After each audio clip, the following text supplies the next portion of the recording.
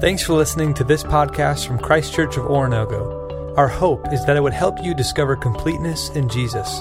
Now for this week's teaching.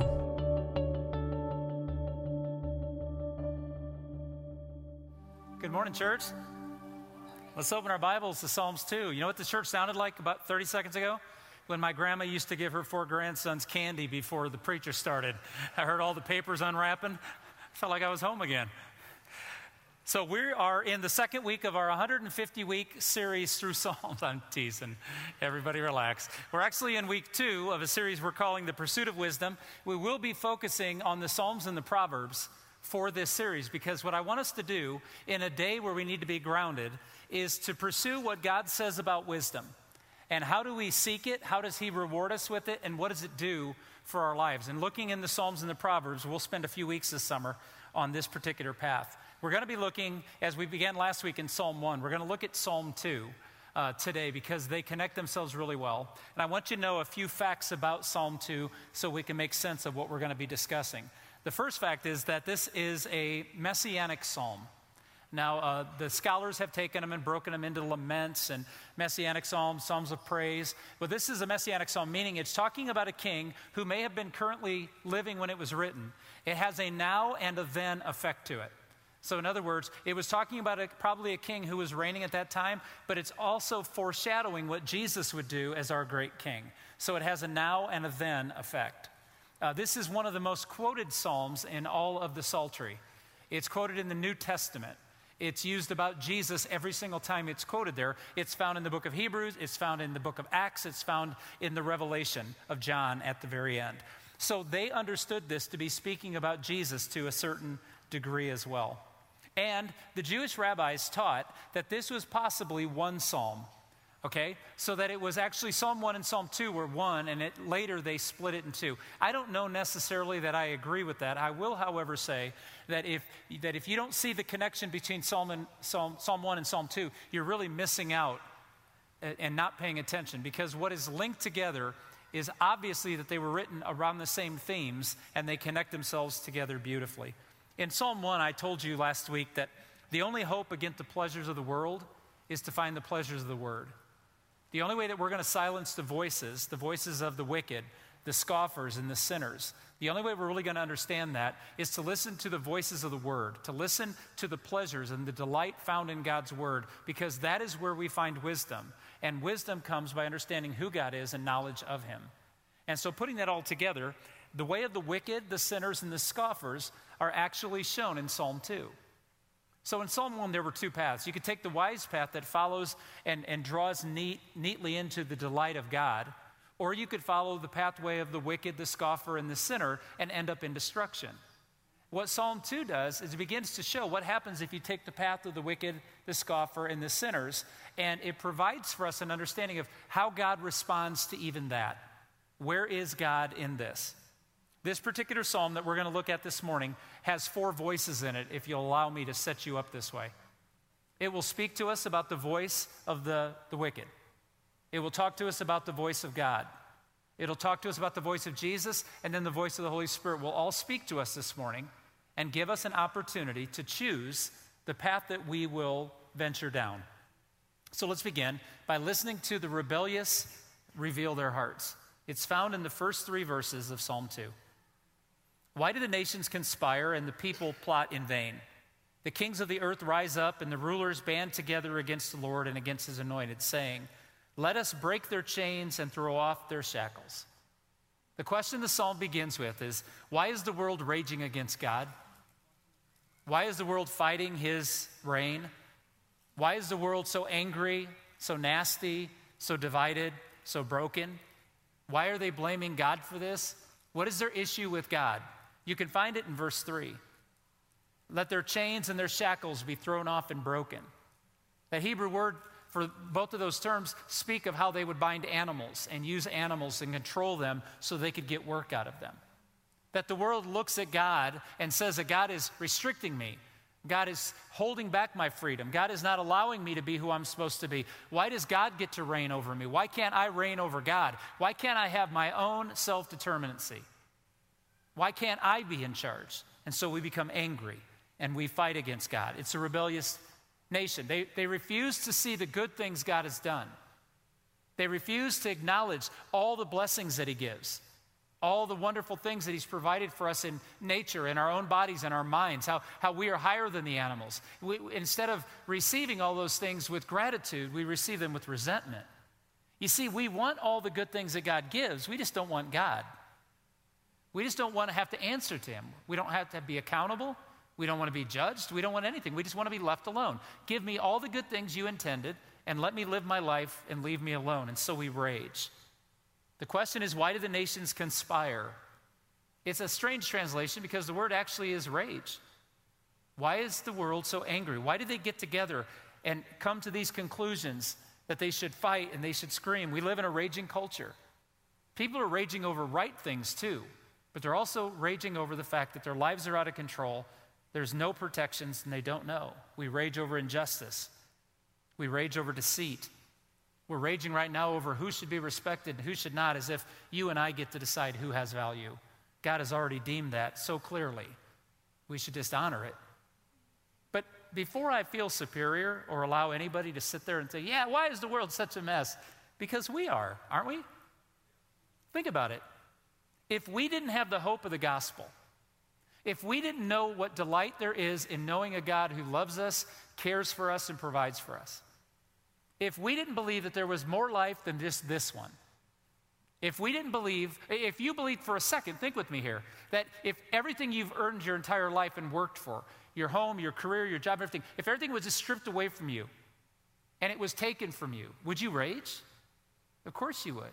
And this happens to Christians all the time. But why don't they lose their minds and lose their bearings? Because they understand we are just pilgrims passing through this world, and the things of the world are going to be left behind. They don't define us. They don't change us. We are different. We're not better. We're different. And so in light of all of that, suppose that you didn't understand the truth of God's covenantal love, that God chooses to love you unconditionally, regardless of what you've done, that he will choose to love you and serve you and honor you and forgive you first. If you didn't have those things in place in your life right now, wouldn't you rage too? Wouldn't you be trying to get as much as you could get and hold on to it with everything you are and fight for it with great passion and be angry at the world that it threatens you every day? Of course you would. Why do the nations rage? Because they don't want to answer to God, yet they want the goodness of God. You see, Winston Churchill, one of the most prominent voices in the 20th century, the man during the beginning of World War II, when Germany was bombing the United Kingdom, especially London, he had a radio broadcast to the entire nation where he commanded them, he encouraged them, he admonished them, never give up, never give up, never, never, never, never give up. It inspired a nation, and they fought, and he said, we'll fight until the end of our lives. And they did, and they were victorious. Yet at the end of Churchill's life, his daughter said 2 or 3 days before he passed away, she was speaking to her father on his deathbed, and her father looked at her and he said these words, our problems are beyond us. Our problems are beyond us. What Churchill had come to discover is that people rage because the answer to the problems that we face cannot be found in our own character. We can't solve these problems. There has to be something bigger and greater. The kings of the earth rise up, it says. They get together in their pride, they reject God, and they offer the world, if you trust us, we will fix all your problems. We'll provide all your needs. We'll meet that core inside that if you serve me and you give to me, and God has already warned us what happens when we trust kings and we trust rulers and we trust people who think power is the solution to everything. There's fear, there's pain, there's war, there's death. See, delighting in the Lord is the antidote to the poison of our rebellion. The gospel, delighting in who God is and what he's done, it is the antidote to the poison that we have swallowed willingly in our rebellion. That's why the kings rise up and the rulers band together against God and his anointed one, and they cry out, break us free from this. So that's how the rebellious reveal their hearts. How does God reveal his answer? It's quite unique, and I think it's going to be a different kind of God than many of us are comfortable with, to be honest with you. Verses 4, 5, and 6. The one enthroned in heaven laughs. The Lord scoffs at them. He rebukes them in his anger and terrifies them in his wrath, saying, I have installed my king on Zion, my holy mountain. It seems a strange response. But would you agree with me that we live in a world that has a caricature of God? They don't have a real picture of God. They have this image that they've taken from multiple sources. Like God is a bumbling old man in heaven who is so kind and so sweet and so loving that he's ultimately going to just forgive everybody of their sins because he can't help himself. He's just that way. We have a God in heaven, like kind of like, without being disrespectful, but truthfully, kind of like the Queen of England. Has a symbolic position on a symbolic throne from days long ago that has no more relevance today, but it just is good to have a king or queen on the throne. And many of us live our lives as if that's God. He's on his throne doing his thing, but it really isn't relevant to the everyday life we live and the world in which we're engaged. And I want to tell you right now, that is a fictional caricature of God. It's not accurate. Psalm 2 gives us a vision of a powerful king who still reigns. He's not remote, he's not distant, and he's not ignorant. See, don't be mistaken about the mind of God. What does God do when he sees the rebellion of man who says, God, let me free of your control, let me live my life, I can do it better than you? Do you know what God does? He laughs. This makes me uncomfortable. It's the only passage in Scripture I've found where it actually says God laughs. And it's not like an amused chuckle, it's a sneer. It reminds me in Genesis 11 when they're building the Tower of Babel, and they were going to build this great edifice to the sky so the entire world would see. They were going to draw close to God and reign with him. And the language indicates that God had to squint to see it. Sitting in his chair, he goes, what's that? Oh, look at that. Isn't that cute? They're trying to build a building to reach me. I can barely see it. You see, when God looks down at man's attempts to break free from him, knowing that they don't understand that breaking free from God is actually the worst slavery, it says that God laughs. God simply looks down, and you see, I want us to understand this. Does that make you uncomfortable that God would mock something we did? It offsets, though, that sweet, loving, old, bumbling God who sits in heaven going, they're just my favorite people. God looks down and he goes, you think freedom will be found away from me? The only freedom you'll ever have is in me. And God mocks their efforts. See, understand this. God's grace is real, but it is not unintentional. Now, I need you to hold with me here for just a minute because this is one of those head turners.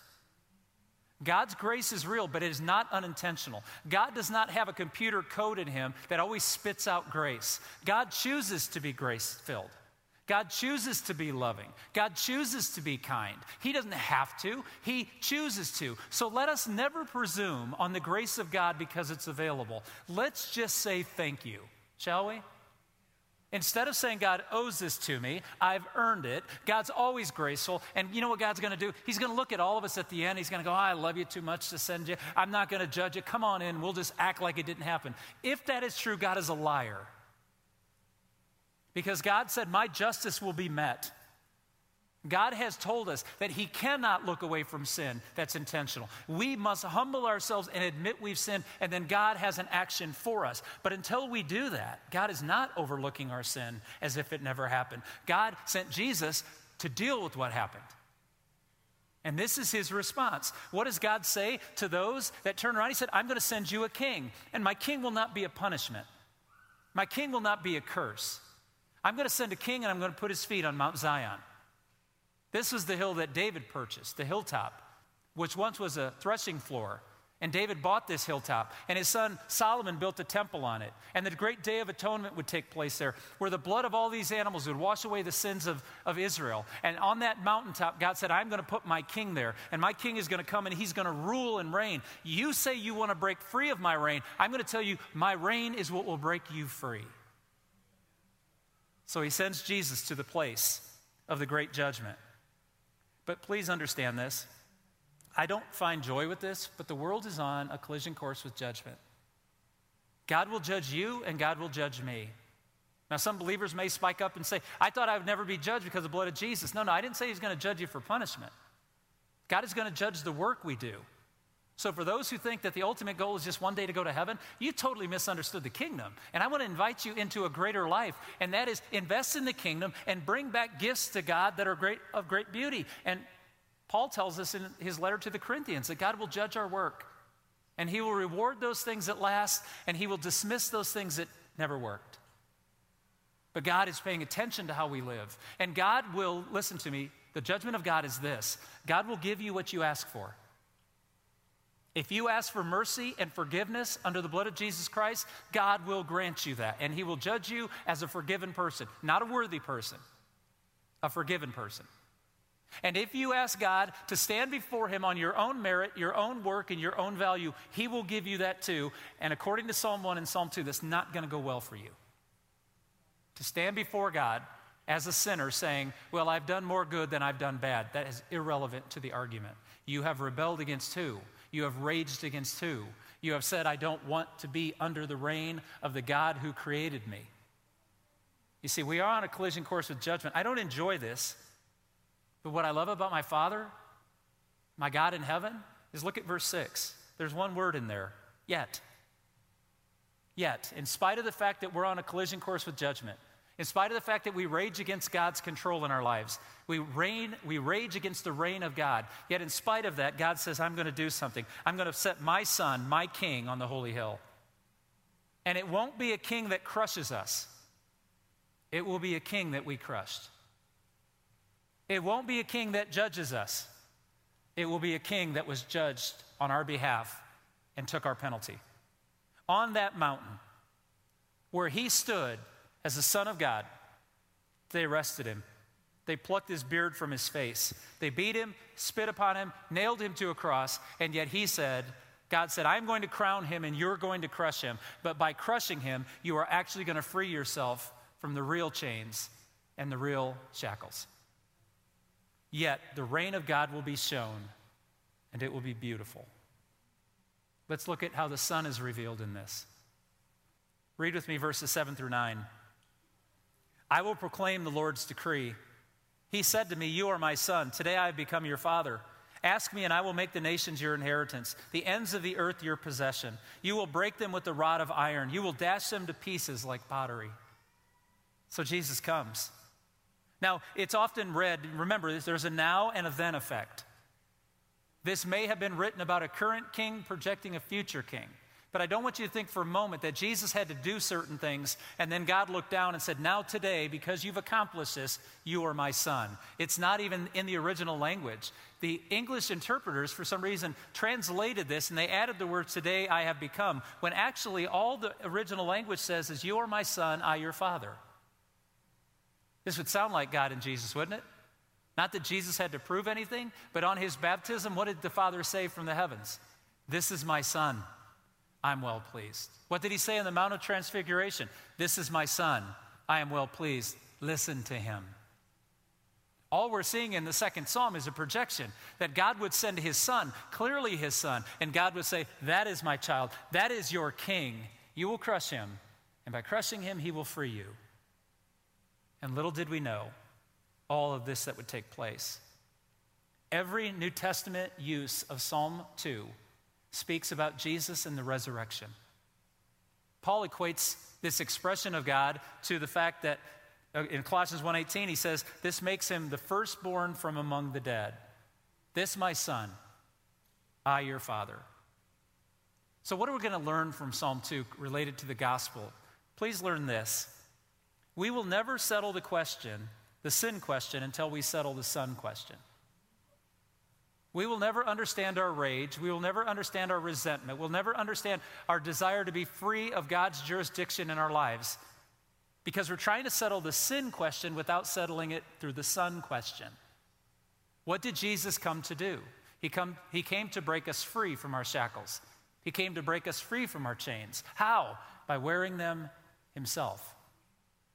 By putting on the chains, by putting on the shackles, and receiving the judgment that we've earned. And if we cry out to God, we don't receive a conquering king. The Revelation shows us that one day Jesus will come in power and might. He is no pushover, church. Jesus is not to be mocked. He's not to be treated as a wimp. He is serious about what he does, but he did not come at first as a conquering king. He came as a lamb, a benevolent king. He will come again as a lion, and he will roar. It reminds me of that passage that C.S. Lewis puts together so well about Jesus. You know, the question was, is Aslan safe? And the response is, no, child, he's not safe, but he's good. Meaning that he comes benevolently, kindly. He came by God's request to this earth. The rebels cry out, why is God restricting me? God says, I'm not restricting you, I'm freeing you.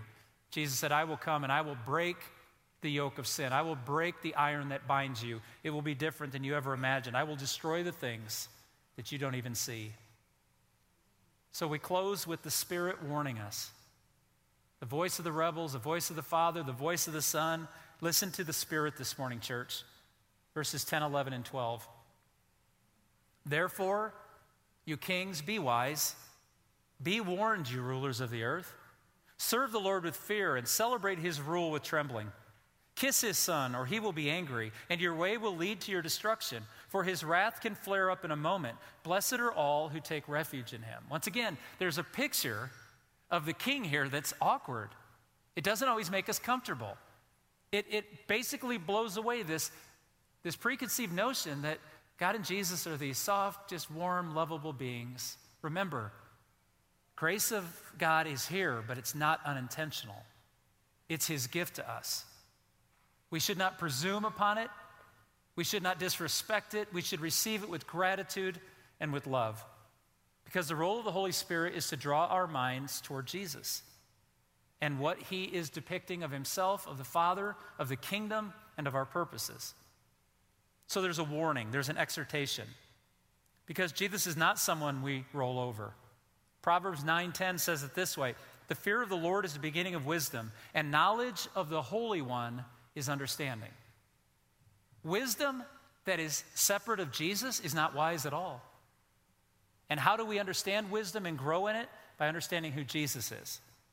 And by doing what Jesus says, delighting in the Lord, we find wisdom.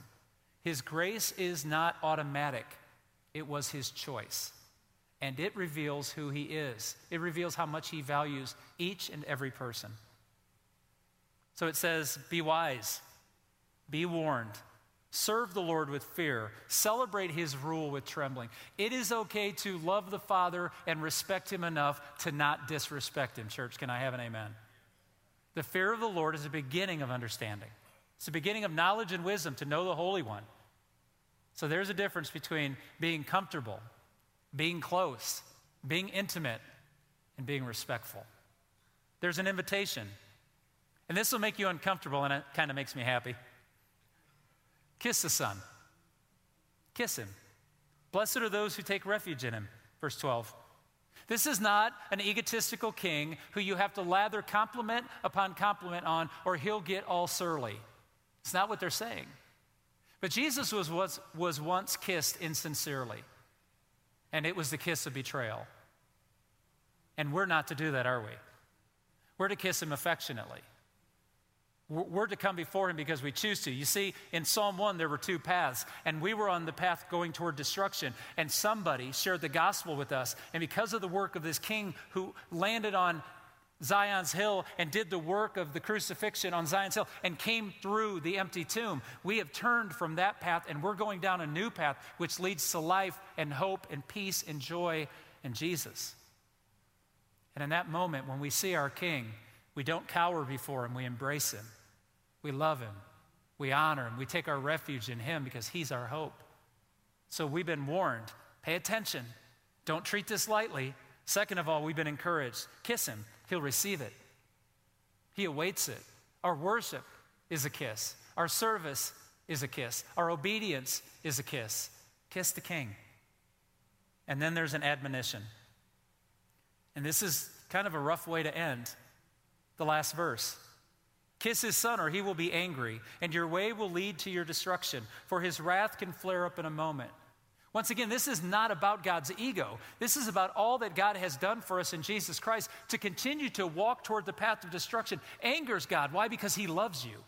His wrath is geared towards sin, and he loves you enough that he cannot stand what sin is doing to you, and he does not like that we are choosing it. So then, what's interesting, it says, blessed is the one who takes refuge in him. How did the first psalm begin? Blessed, complete, fulfilled, satisfied. How does the second psalm end? Blessed, complete, fulfilled, satisfied. What is being said in Psalm 1 is being reiterated. What are the consequences in Psalm 2? And so the encouragement at the end is, blessed are those who choose to take their refuge in Jesus himself. Derek Kinder, in his commentary on the second psalm, has this great line. He said, there is no refuge from the king. There is only refuge in the king. The beginning of the psalm cries out, God, leave me alone. Let me free to live my life. And God says, there can be no life lived without me. I am the giver of life, the sustainer of life. I'm the bread of life. I'm the hope of life. To break free of me is to enter into slavery. So Jesus came and he broke the chains of slavery that we might walk free. So how does this connect to the gospel, and how does it give us a path of discipleship? How are we to live our lives? I want to give you three things. As you know, I'm apt to do every now and then, I like to talk to you about your head, your hearts, and your hands. How should we think about this? How should we feel about this? And how should we act toward this? I want to give you three things to do. They're very, very practical, but they're real, and I promise you they're the wisest path you'll make. Not because I'm suggesting them. They come right from the text. So how should you think about this? How should you engage your head with this? Receive his reign. Don't see God as a punishment. See him as the leader of the wise path of life. Receive the reign of God in your life each and every day, delighting in the Lord, delighting in the presence of the Lord, delighting in the word of the Lord, delighting in the service of the Lord. Receive his reign. How are your hearts supposed to connect with this? Kiss the King. Kiss the King this hour. Thank him. Appreciate him. Remember, grace was his choice, not his obligation. Receive that. Honor that. Speak of that. Praise him. On a day that people are thanked, on a day we gather to thank God and worship, kiss the King. Embrace him. It's like the father running out, embracing the prodigal son. Return that embrace for being received, because we were all on that path. Somebody shared the gospel with us, and we saw Jesus for the first time for who he was, and we returned from that life of destruction to a life of hope, and he awaits us. Embrace him. What do you do with your hands? What are the right practices? Share the love of God in such a way that those who you love and care about, those who you see every day that are on the path, listening to the wicked, listening to the sinners, listening to the scoffers of the things that are true, instead of sitting on this path, looking down on them, invite them to meet the Jesus you've met. Tell them about who God really is. Don't allow people to live in the lie of a caricature of a bumbling old God or an always angry God. Let them see who God is. How do you do that? You show them Jesus. You live out this life of loving and serving under the reign of God in such a way that you invite them to join you in this journey with Jesus for life. The wisest path begins by being fulfilled in God through Jesus Christ. Today, receive his reign. Kiss the King. Show the world who Jesus really is, because this world needs it, or it will only continue to rage. Let's stand together.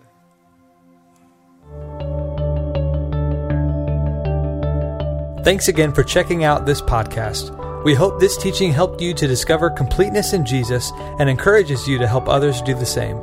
For more resources or to learn about Christ Church in general, visit us online at cco.church.